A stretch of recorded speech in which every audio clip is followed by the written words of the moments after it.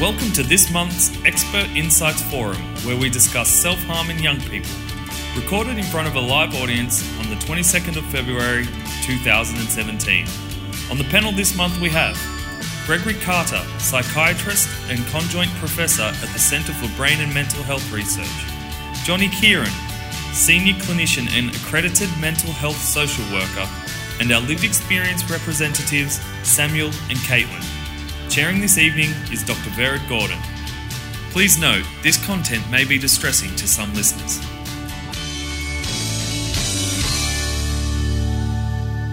So, Greg, I might start with you. There are a lot of different words. We used to have the word parasuicide, there's deliberate self-harm, intentional self-harm. Can you take us through the maze of terminology?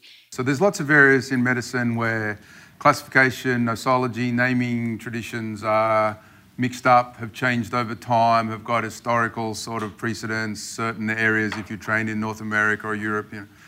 But for this area, it's probably more mixed up and less clear than just about anything else I've ever worked with. So I'll run through some of the main names and concepts, not to try and resolve it for everybody, but just to hopefully help ground us about the questions and things that you're going to want to ask later, so that we can perhaps not be talking at complete cross purposes because we use the same name for completely different things. So I'll start with the ABS, Australian Bureau of Statistics, and what they call suicide. So death by suicide, they call intentional self-harm. That's fairly confusing. If you get treated at hospital for non-fatal self-harm, they call that hospitalised intentional self-harm. In broad terms, there's three sort of concepts. So there's hospital-treated self-harm. In Australia and New Zealand, we still call it deliberate self-harm. But in the UK and Europe, because of protests from people with lived experience arising out of Wales, they decided to drop the deliberate part. And so in the UK, it's called hospital-treated self-harm. And the objection there was that the people there with lived experience felt that the word deliberate was the reason or helped to perpetuate the very poor attitudes, the very discriminatory, stigmatising attitudes that they experienced from hospital staff when they were in emergency departments. So that was why they wanted to change that. Back before that, Kreitman talked about parasuicide. So parasuicide was the idea that people did behaviours that looked like they might be suicide attempts, but that the underlying intentions varied enormously, from no suicidal intent to very extreme suicidal intent to fluctuating or ambivalent suicidal intent in the middle. And he was talking about hospital-treated cases. In America, North America, they still tend to say suicide attempt, hospital-treated suicide attempt to encompass that. But we know that many of the people who turn up at the hospital with self-poisoning or serious self-harm aren't suicidal or aren't very suicidal or aren't particularly suicidal. So hospital-treated deliberate self-harm, hospital-treated self-harm are the most common sort of expressions we use for those cases of folks that make it to the hospital. And even that's pretty confusing term. For the folks who make it to hospital, about 90% of all cases are self-poisoning. They're overdoses. And about 5% are harm that involves predominantly cutting, but some burning, some pinching, some other self-harm things, and the occasional very severe self-harm, near-miss suicide, like hanging, but they're sort of less than 1%. About 4 or 5% both take an overdose and cut themselves on the same admission. So that's why when you look at the median sort of estimates, they sort of overlap a bit. They add up to a bit more than 100. So what we call hospital-treated self-harm, hospital-treated deliberate self-harm is mostly poisoning. And we don't use the term overdose. The United States still use the term overdose.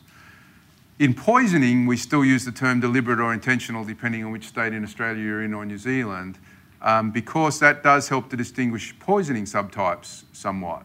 There's the chronic misuse subtypes of poisoning. So this is usually folks who are alcohol dependent or opioid dependent or benzo dependent or increasingly other sorts of dependence. So there's the sort of recreational misuse group. So there's a group who chronically misuse it, and those folks who just take too much GBH at a party in Melbourne and all end up in hospital together. Well, it's reported with GBH. We're not quite sure what it is yet.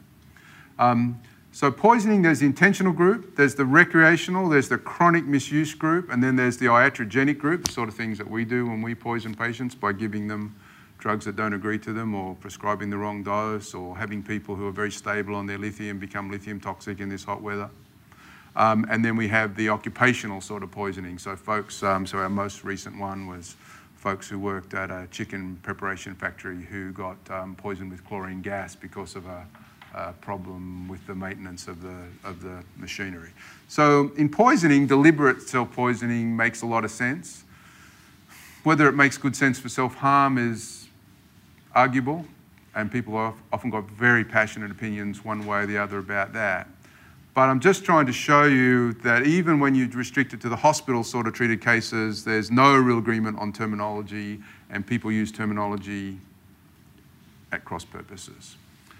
Then we talk about community self-harm. So these are the folks, and this is defined in two different ways. So these are the folks who self-harm in the community and don't go to treatment in any sort of hospital or primary care or ambulance station or anything like that. And then another definition says, well, you have to encompass the folks who do end up in hospital. So for the epidemiologist, this is a sort of point of contention about how you define community self-harm.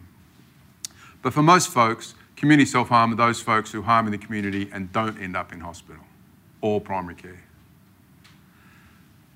Community self-harm is bigger, more numerous, more repeated and more frequent than hospital-treated self-harm by a factor that we don't quite know, but 3 to 5 times is probably, a reasonable sort of estimate. So it's more common. Community is about equal poisoning and self-harm cutting. Hospital is overwhelming poisoning. There's a third group defined by the Americans, which is gaining some sort of traction, called non-suicidal self-injury. And you may read about that a lot at the moment because it makes its way into the paper. And this is the concept of self-injury that is entirely not associated with any suicidal thinking, planning, idea. Used to, like a lot of self-harm, not as necessarily suicide attempts, but of the other sorts, to regulate emotion, to make you feel better, to help deal with the situation rather than as a suicide attempt. Non-suicidal self-injury completely excludes poisoning in its definition, so it's only about injury and was trying to define a particular subgroup of behaviours and a subgroup of people who have that behaviour. I won't go into all the science about that, but the overlap with suicide turns out to be much greater than the people who came up with the definition at first imagined. So folks who do non-suicidal self-injury, have non-suicidal self-injury episodes, not all, but a decent proportion, also do what we think of as more in the suicidal, self-harm sort of attempts, and as a group are still at increased risk for suicide compared to the general population. So calling it non-suicidal self-injury has its critics as well. So what I'm trying to highlight is that there's a hospital-treated group, there's the community largely not treated by anybody group, and there's this other sort of subgroup called non-suicidal self-injury, which are the main sort of three. I might check with you, Johnny. There's, often this kind of idea that there's an epidemic of self-harm in young people, or that, it's becoming more prevalent. Obviously, you've been a clinician for a long time. Is that your observation, that you're seeing more presentations of self-harm, or are we just more aware of what has always been there, do you feel? I know that, statistically, there has been an increased number of people self-harming, or, it depends how we define self-harm as well, but if we're going to look at the kind of, some of the examples that Greg was given, I think it's kind of twofold. There are some people who are... there can be a kind of, repeated behaviour learned from peers that can kind of perpetuate kind of self-harm and shared understanding of how we cope with tough times. My experience has been certainly more young people talking about it and kind of carrying it through. There are lots of kind of different means in which young people seem to kind of have access to sort of finding out about self-harm as well, beyond kind of immediate sort of peers, but through kind of social media, etc. as well.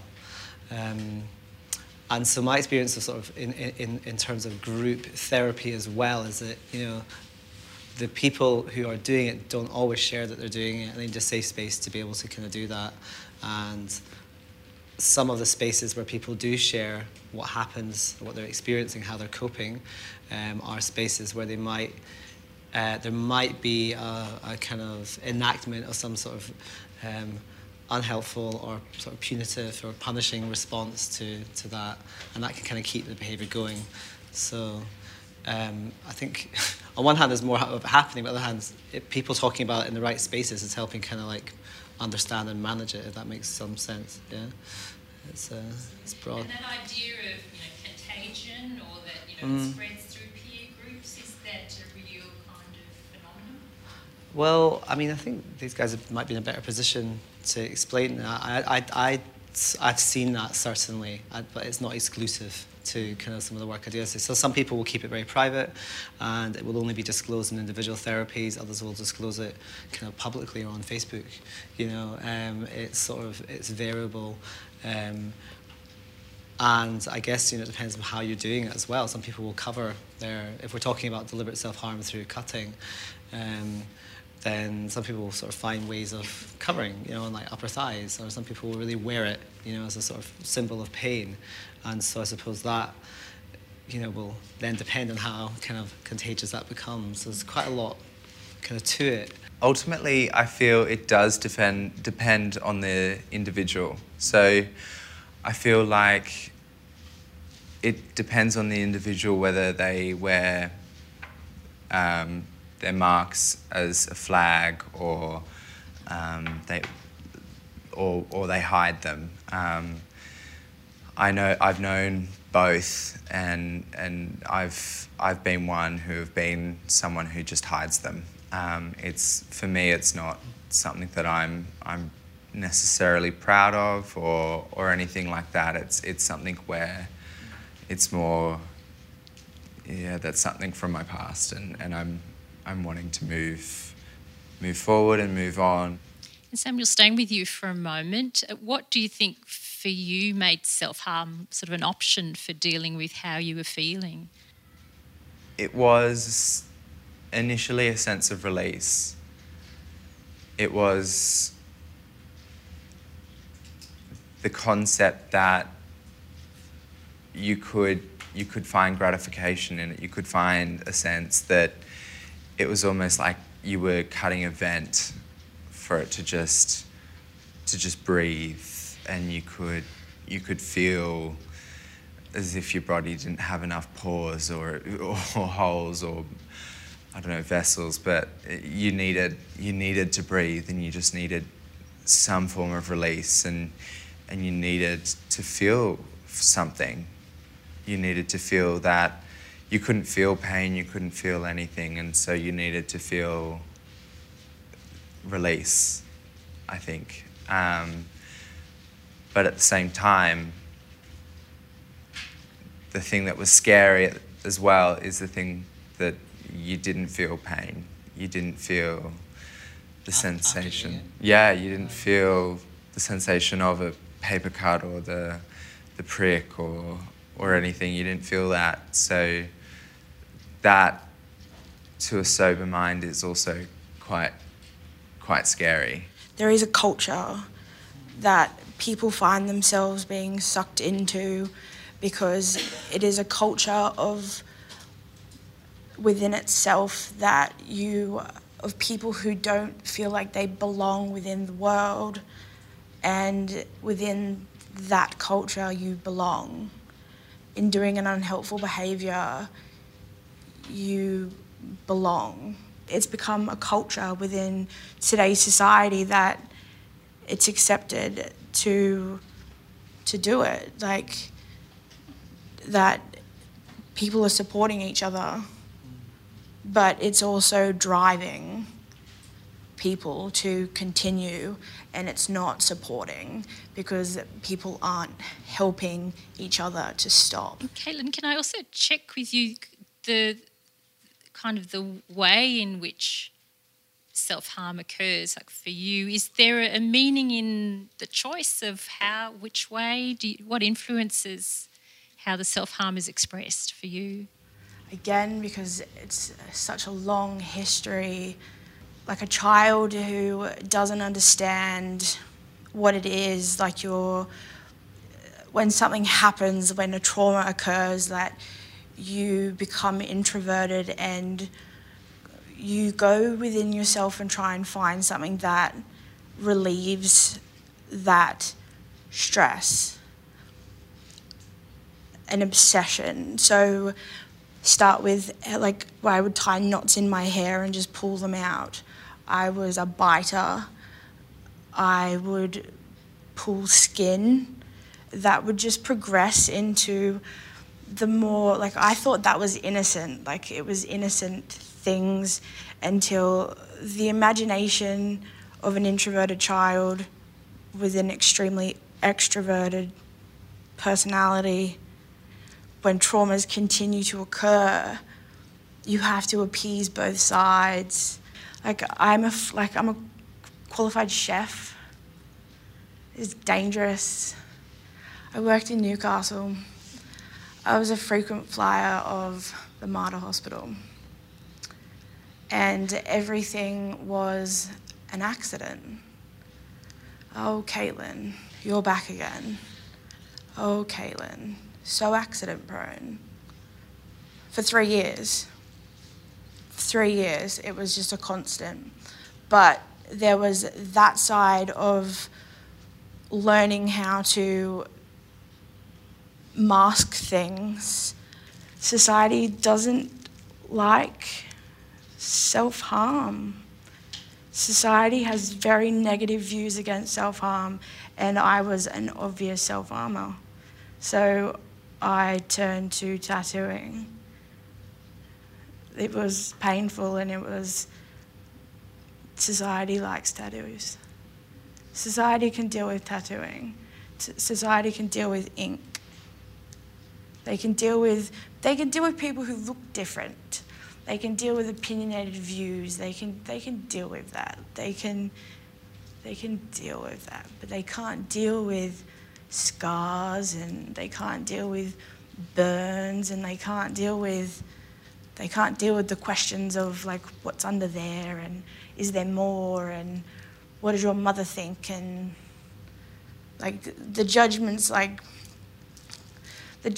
I used to get, like, from, like, the doctors and the nurses. That was like, if you were my daughter. The amount of times I've had that question, if you were my daughter. So when you leave a situation where you've kind of felt quite judged, how does that place you?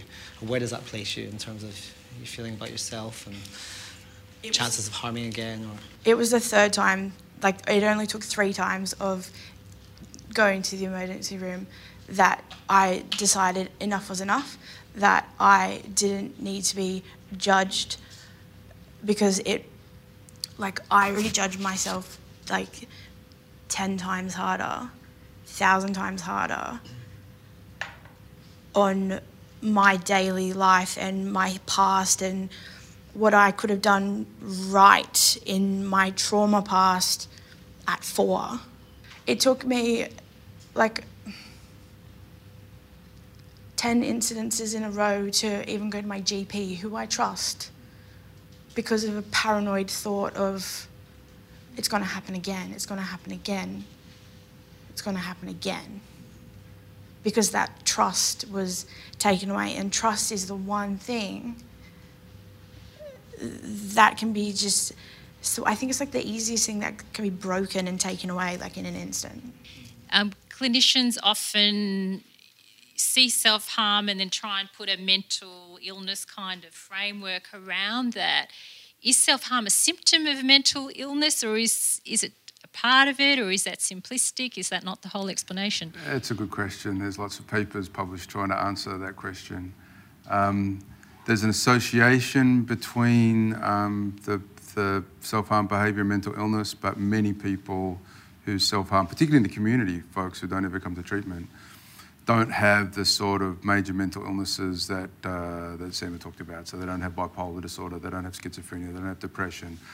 They don't necessarily have substance-related disorders. But if you look at the population as a whole, those sort of disorders are overrepresented in that population as a whole. So there's an overlap, but it's not a direct equaling thing.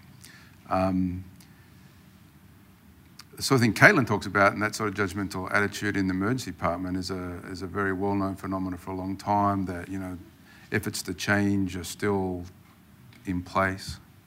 And often in that situation, the problem is that some of the more judgmental folks, perhaps in the emergency department and other settings, don't give credence to the idea that there's any, without a psychiatric label, but that there's any distress involved in this. They don't see the distress part, they see the self-harming behaviour, and that's quite confronting to them. That is against their cultural values, that is against their sort of, what they're traditionally taught to do in an emergency department, to rescue folks who are in big trouble because some harm has befallen them. And when the harm is self-induced, that really challenges their view of the world quite strongly. And so you get this, you know, a clash of cultures. But one of the things I worry about is that the emergency department, psychiatric labels to one side, don't see the distress that underlies the self-harm behaviour. And if we could get them to do that better and empathise with that more and drop the judgment bit a bit more, I think there'd be a greater meeting of the ways. A theme for a long period of time has been like diagnostically labelling people who self-harm and seeing the deliberate self-harm as a direct sort of indication that someone has borderline personality disorder diagnosis. It's just one criteria of that diagnosis, yeah. So the tricky thing is borderline personality disorder has as one of its criteria recurrent self-harm or overdosing. And it's the only disorder that we classify that has that as a diagnostic criteria. And the problem is that leads to a contraction of thinking one equals the other. But we know, even if we look across psychiatric labels, that any social personality disorder has a high rate of cutting. A certain subgroup of folks with schizophrenia have a high rate of cutting. And in my hospital, I've seen numerous cases of folks who have schizophrenia and, you know, often untreated schizophrenia, who are being called borderline personality disorder because of this sort of one-to-one relationship people sometimes see with cutting and borderline personality disorder. So overdose and cutting occurs in a lot of psychiatric disorder. A lot of folks who come to the hospital with poisoning or cutting do suffer from psychiatric disorders, and often quite a number of comorbid psychiatric disorders. And then increasingly, as we look at particularly younger folks out there in the community, there's a lot of young folks in the community who cut and cut repeatedly, who don't seem to meet criteria for any of the, you know, common psychiatric disorders that we associate with cutting. Which is back to your thing before about, you know, is there an epidemic? Is it increasing? Is it communicable? Is it contagion? And certainly not well studied. We don't really understand it very well, but it looks like it probably is on the increase at that sort of community level. Hospital-treated stuff hasn't changed, despite the ABS saying that it does. That's a problem of our poor data collection and artifactual error. But for the community ones, and perhaps what the Americans are trying to define as non-suicidal self-injury, that probably has been increasing. We've also been noticing it better and reporting it better, and that's been happening as well. But that looks like it's probably increasing, and that one looks like it probably is the one where contagion amongst well, the ones that they've studied, there's usually been sort of close social networks like school or friends from sporting organisations and whatnot. But increasingly starting to see that maybe social media is a way of contagion rather than a way of reaching out for help. Is there a harm reduction approach that could be useful in the context of, say, cutting or other forms of self-harm? When I'm working with someone who's self-harming or deliberately self-harming, I mean, I guess to add to what Greg was saying, some of the groups I do, we look at all forms of kind of like what we would call managing a difficult situation in what might be an unhelpful way. And by unhelpful, we look at kind of something that's going to mean that, after doing it, however long, maybe within an hour or a day, there may be sort of some negative emotions attached to it. So that can include more than all of what Greg was discussing, but it can also including the alcohol and drug use, which is a big part of youth culture. Yeah. So we look at what's happening, what are the pros and cons of kind of that behaviour, to try and get a sense of, in a non-judgmental way, like why are we doing this? And there are usually quite a lot of pros. People will often describe, I feel something. I feel some release from an awkward or painful emotion, or I feel something instead of feeling nothing and numb. Is that something that people, there's a sort of numbness that people try and get away from. So I guess my approach would be, right, okay, that's going to happen, it's continuing to happen. My approach is not going to be stop that right now. It's certainly going to be more along the lines of, let's try and, do you want to change this? Because, if we weighed up the pros and cons, and they say that the pros outweigh the cons, chances are they probably don't want to change it. How are we going to manage it? Which might mean kind of addressing kind of how you physically attend to wounds. It might manage how you kind of cope, call a friend if you're drinking, or use condoms if you're having sexual experiences, things like that. That can be a way of harm minimizing. Or it might be, yes, the cons outweigh the pros, and I do want to have a look at how I can manage this more effectively and start finding other ways to cope. And that's what we would do through kind of, I guess, looking at other ways of managing with tough experiences or distress. And through that, harm minimization would occur. My question is to Sam and Caitlin. What are some positive experiences you've had in therapy or outside of that that's helped you to get to the place you're at now? I think one thing is definitely being treated as a co-pilot in the treatment, and knowing each process. So talk to about each process, being consulted on each process. I think that's sort of self-explanatory. I need it to be simple, and I need it to be gentle. Like it's almost like the people that I have worked with, like Johnny included, like it's almost like for that moment in time they've taken their shoes off and they've stepped into my shoes. But I've found a team within the past couple of years. It's taken a fair bit of work, and finally starting to actually work on we're tapping into that 4-year-old self. Hello, 4-year-old self. I'm learning how to be gentle, because people there are people who can talk to you about being gentle, and it's about finding those people who will just treat you with that, I don't know, that respect, I guess. And then I guess because I've had those experiences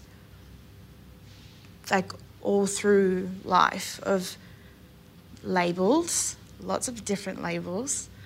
I've even had the BPD label. There's so many labels, and we don't talk about labels. No one talks about labels. So we're always in a relationship with somebody, and right now I'm kind of in a relationship with all you guys. It's quite scary. And then, but if you all left the room and it was just me, I'd just be in a relationship with myself. And the way that others treat us hugely impacts the way we treat ourselves. So if we've had sort of punitive experiences growing up, or in the emergency department, or wherever it might be, we might then behave punitively to ourselves, yeah, and then to other people. So we learn both ways. And so the monkey see, monkey do is great, and we've used that in group therapy around the notion that if we're in a space for a block of 6 weeks and we're doing a kind of work that feels validating, safe, and not through the therapist alone, by the way, it's the whole group and how everyone's sort of treating one another. And then you can spread it out. Yeah, then you might treat yourself gently and kindly and be validating of oneself. We sometimes hear of parents searching the young person's room for, say, razor blades to remove the means of self-harm. Is that something you would recommend? I think it comes back to what we were just talking about. I mean, it's a kind of control, isn't it? To sort of take away. It's understandable why people might want to do that. I think I'd be working with a family to say that's understandable. You might want to do that in the same way it's understandable that your child might want to harm themselves. And we need to kind of negotiate this, and for it to be, like Caitlin's saying, like working with and not kind of doing to, because that's going to have a huge impact on what happens next. Because if we think about a sort of spectrum between control or controlling and out of control, you know, often people kind of need to get control by some of these behaviours. So we're looking at kind of moving back to the out of control. Like, I'm 25. I had to move back home because I got sick.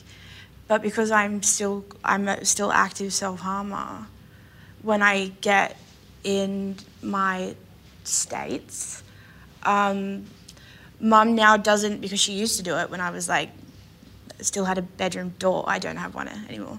But she would like manic, go through my room, rip everything apart and just take everything. I was like, are you done?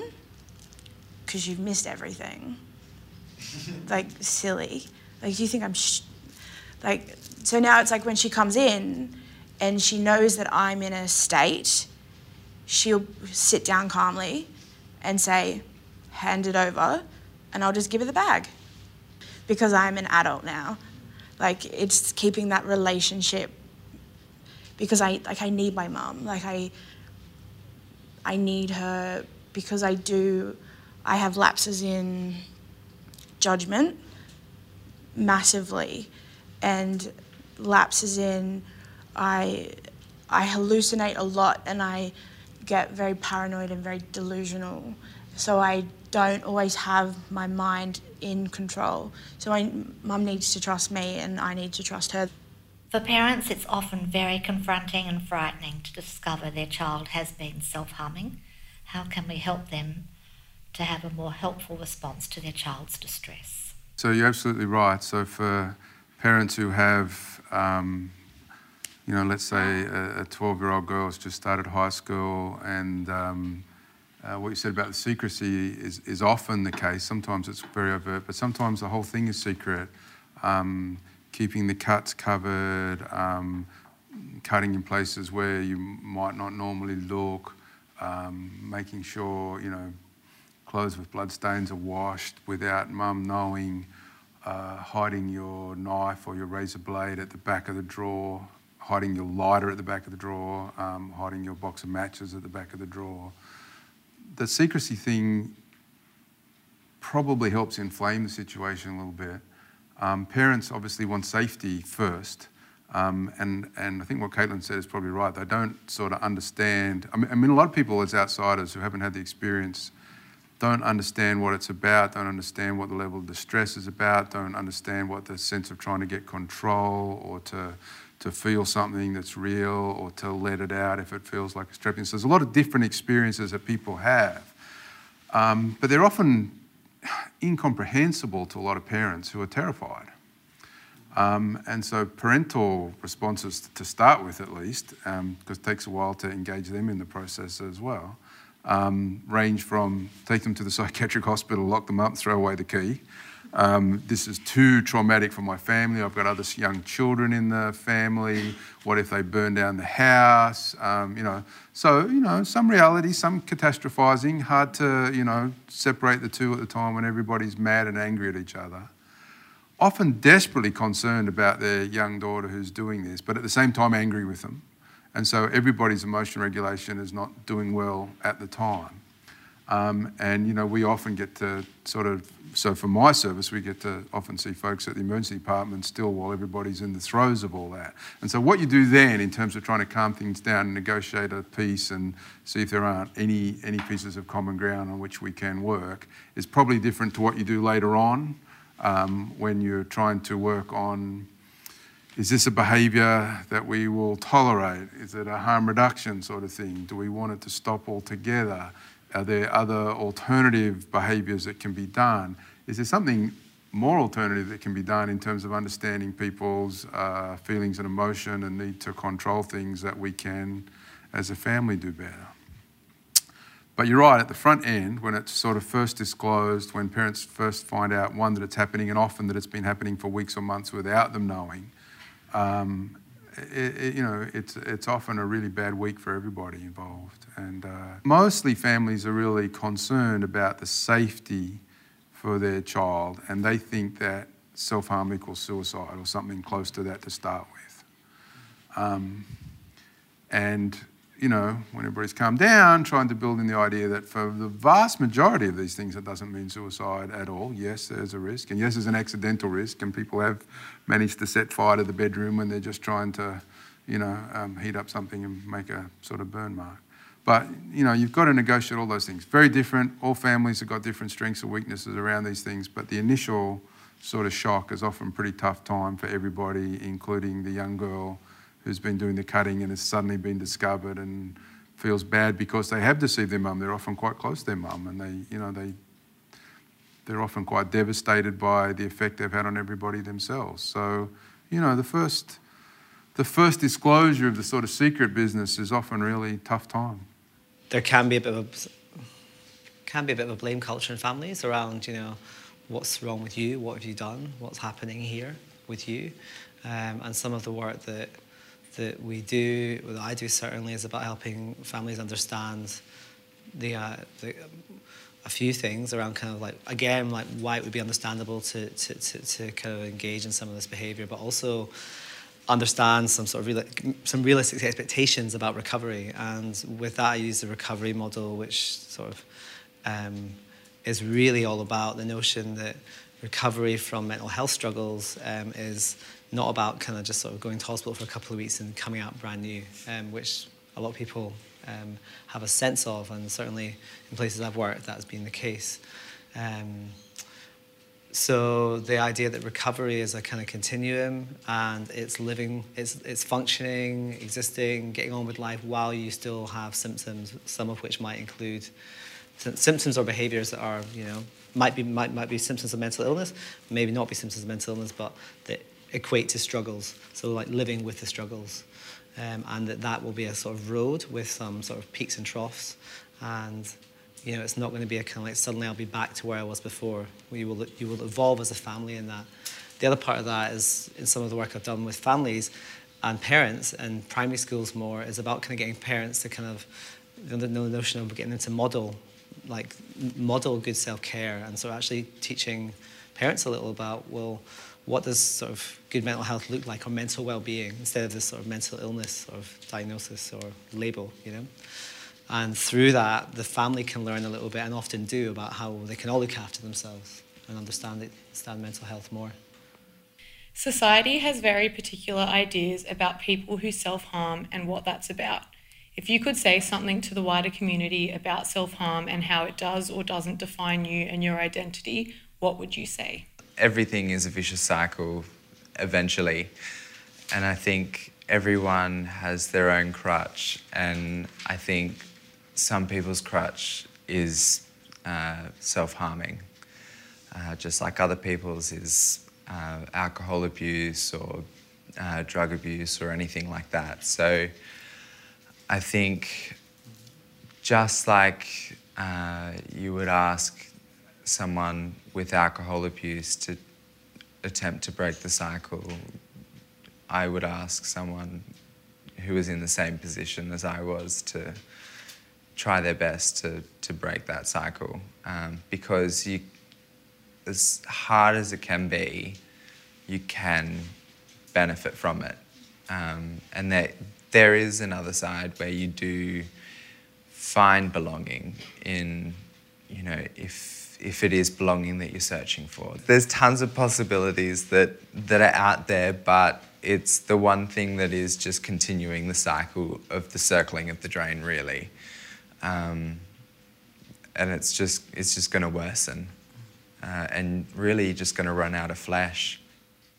Which I really subscribe to the fact that, we've all got something we do that we don't necessarily feel great about. It might be eating like a couple of packets of Tim Tams every couple of weeks, or it might be it might be, you know, drinking too much at the weekends. You know, certainly in the culture I grew up in, that was very common in Scotland. You know, and you know, there's like that understanding of kind of the broader sense of kind of like what we do that's unhelpful or self-harm. Yeah. You know, so that, you know, like, just kind of go, well, okay, I do that. I've got my stuff, and so, you know, Caitlin's got her stuff too, and we're both working on our stuff. I think though, to put this kind of stuff out there, you are putting yourself out there to be stigmatized, re-victimized, categorized, and put into a box all in one by a whole bunch of people. And it's like, ooh. It's scary, yeah. Following on from that, what is it that we don't know that we should know? Yeah, I think it will be up to the individual. I think no matter how much advice you as their health professional give them, or how much you urge them as their parent or their carer or whatever capacity you are to them, it's up to them to make that decision. You can't make that for them.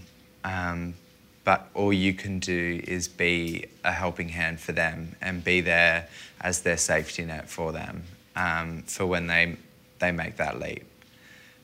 Because when they make that leap, it will be an awfully scary leap for them because they are giving up that tub of Ben and Jerry's every night. And that's something that they lean on constantly. So I think as long as you know that you're there for them in whatever capacity you're there for them, then that's the only thing that you can do, really. And I might just flip that around now to Greg and Johnny. If we were being outstanding, excellent clinicians and someone presented to us with self-harm, what's best practice? Like what should we be doing that is going to be helpful rather than harmful to the people that we're seeing? Taking up one of the points Caitlin said, and one of the things I try and work with our staff quite a bit is do not get discouraged because people come back again, that people repeat this behaviour. Don't call them frequent flyers. Hang in there because the time that will come, the time that may come, not for everybody, but the time will come for most folks, where they realise that this might be something they want to change. If you've been too judgmental, if you've been too name-calling, if you've been too, not doing your half of the equation during those times, it makes it a lot harder for the patients to come meet you the next time. And sometimes you've got to shop around, find somebody that suits you, all that sort of stuff. So, the front end, I think, is really important. I've spent a lot of time working with emergency departments trying to get them to improve. Believe it or not, over 25 years, they have improved, but there's still an enormous way to go, no question about that. So the front end is very important. And then you've got the sort of therapy end. So we actually have therapies that when patients are ready, are aimed at, trying to, most of them are aimed at trying to stop the behaviour, trying to terminate behaviour. So dialectical behaviour therapy for borderline personality disorder is one of the ones I've been most involved with. I've got a few points around it. One is to, as GPs, for example, to try and kind of manage and support people in that setting as opposed to an emergency department setting can be really, really helpful. And there's also, whilst DBT has, I'm trained in it and I really respect it as a therapy. If you're doing holus bolus DBT, you can't be engaging in suicidal, in self-harm while you're in therapy. So some people who aren't able to do that. And there are some people who find it a bit too behavioural. So there are other modes of therapy. Now, neither one is sort of, I'm not going to say either one's better or worse. It's all individual. And a lot of evidence would suggest that the therapy itself is less important than the relationship you have with somebody. So, which we know in the world of sort of psychological supports and modalities. So I'd say sort of like continuity. If you come across someone and you're working with them anyway routinely, like a GP, great. Keep that relationship, and that can be a sort of place of safety plan in the first instance. And then sort of look at sort of what might be available to work with that, in terms of individual or group therapy support, certainly. And bring the family on board if the person feels they want to, with young people, certainly as well. But again, I mean, I work from a very relational perspective, as you can probably tell, and that's sort of really about kind of, I mean, really love that language. Is it Lee? Right. Yeah, curiosity. I mean, that's so that I kind of learned that about 5 years ago, and I'd worked for a long time in mental health, not realizing, well, thinking I was being respectful, but actually not being very respectful. And there's there's language that's used, there's dialogic and monologic, as if anyone's heard of that. Monologic is it's sometimes described as mini violence, actually, and sort of like doing to, kind of telling people about and, contradicting people and interviewing people, and dialogic is working with and being curious, a curious observer. And if we have space to do that, you don't have to do that, and you don't have to be doing psychotherapy to do that, so. We're already out of time, so please join me in thanking our amazing panel.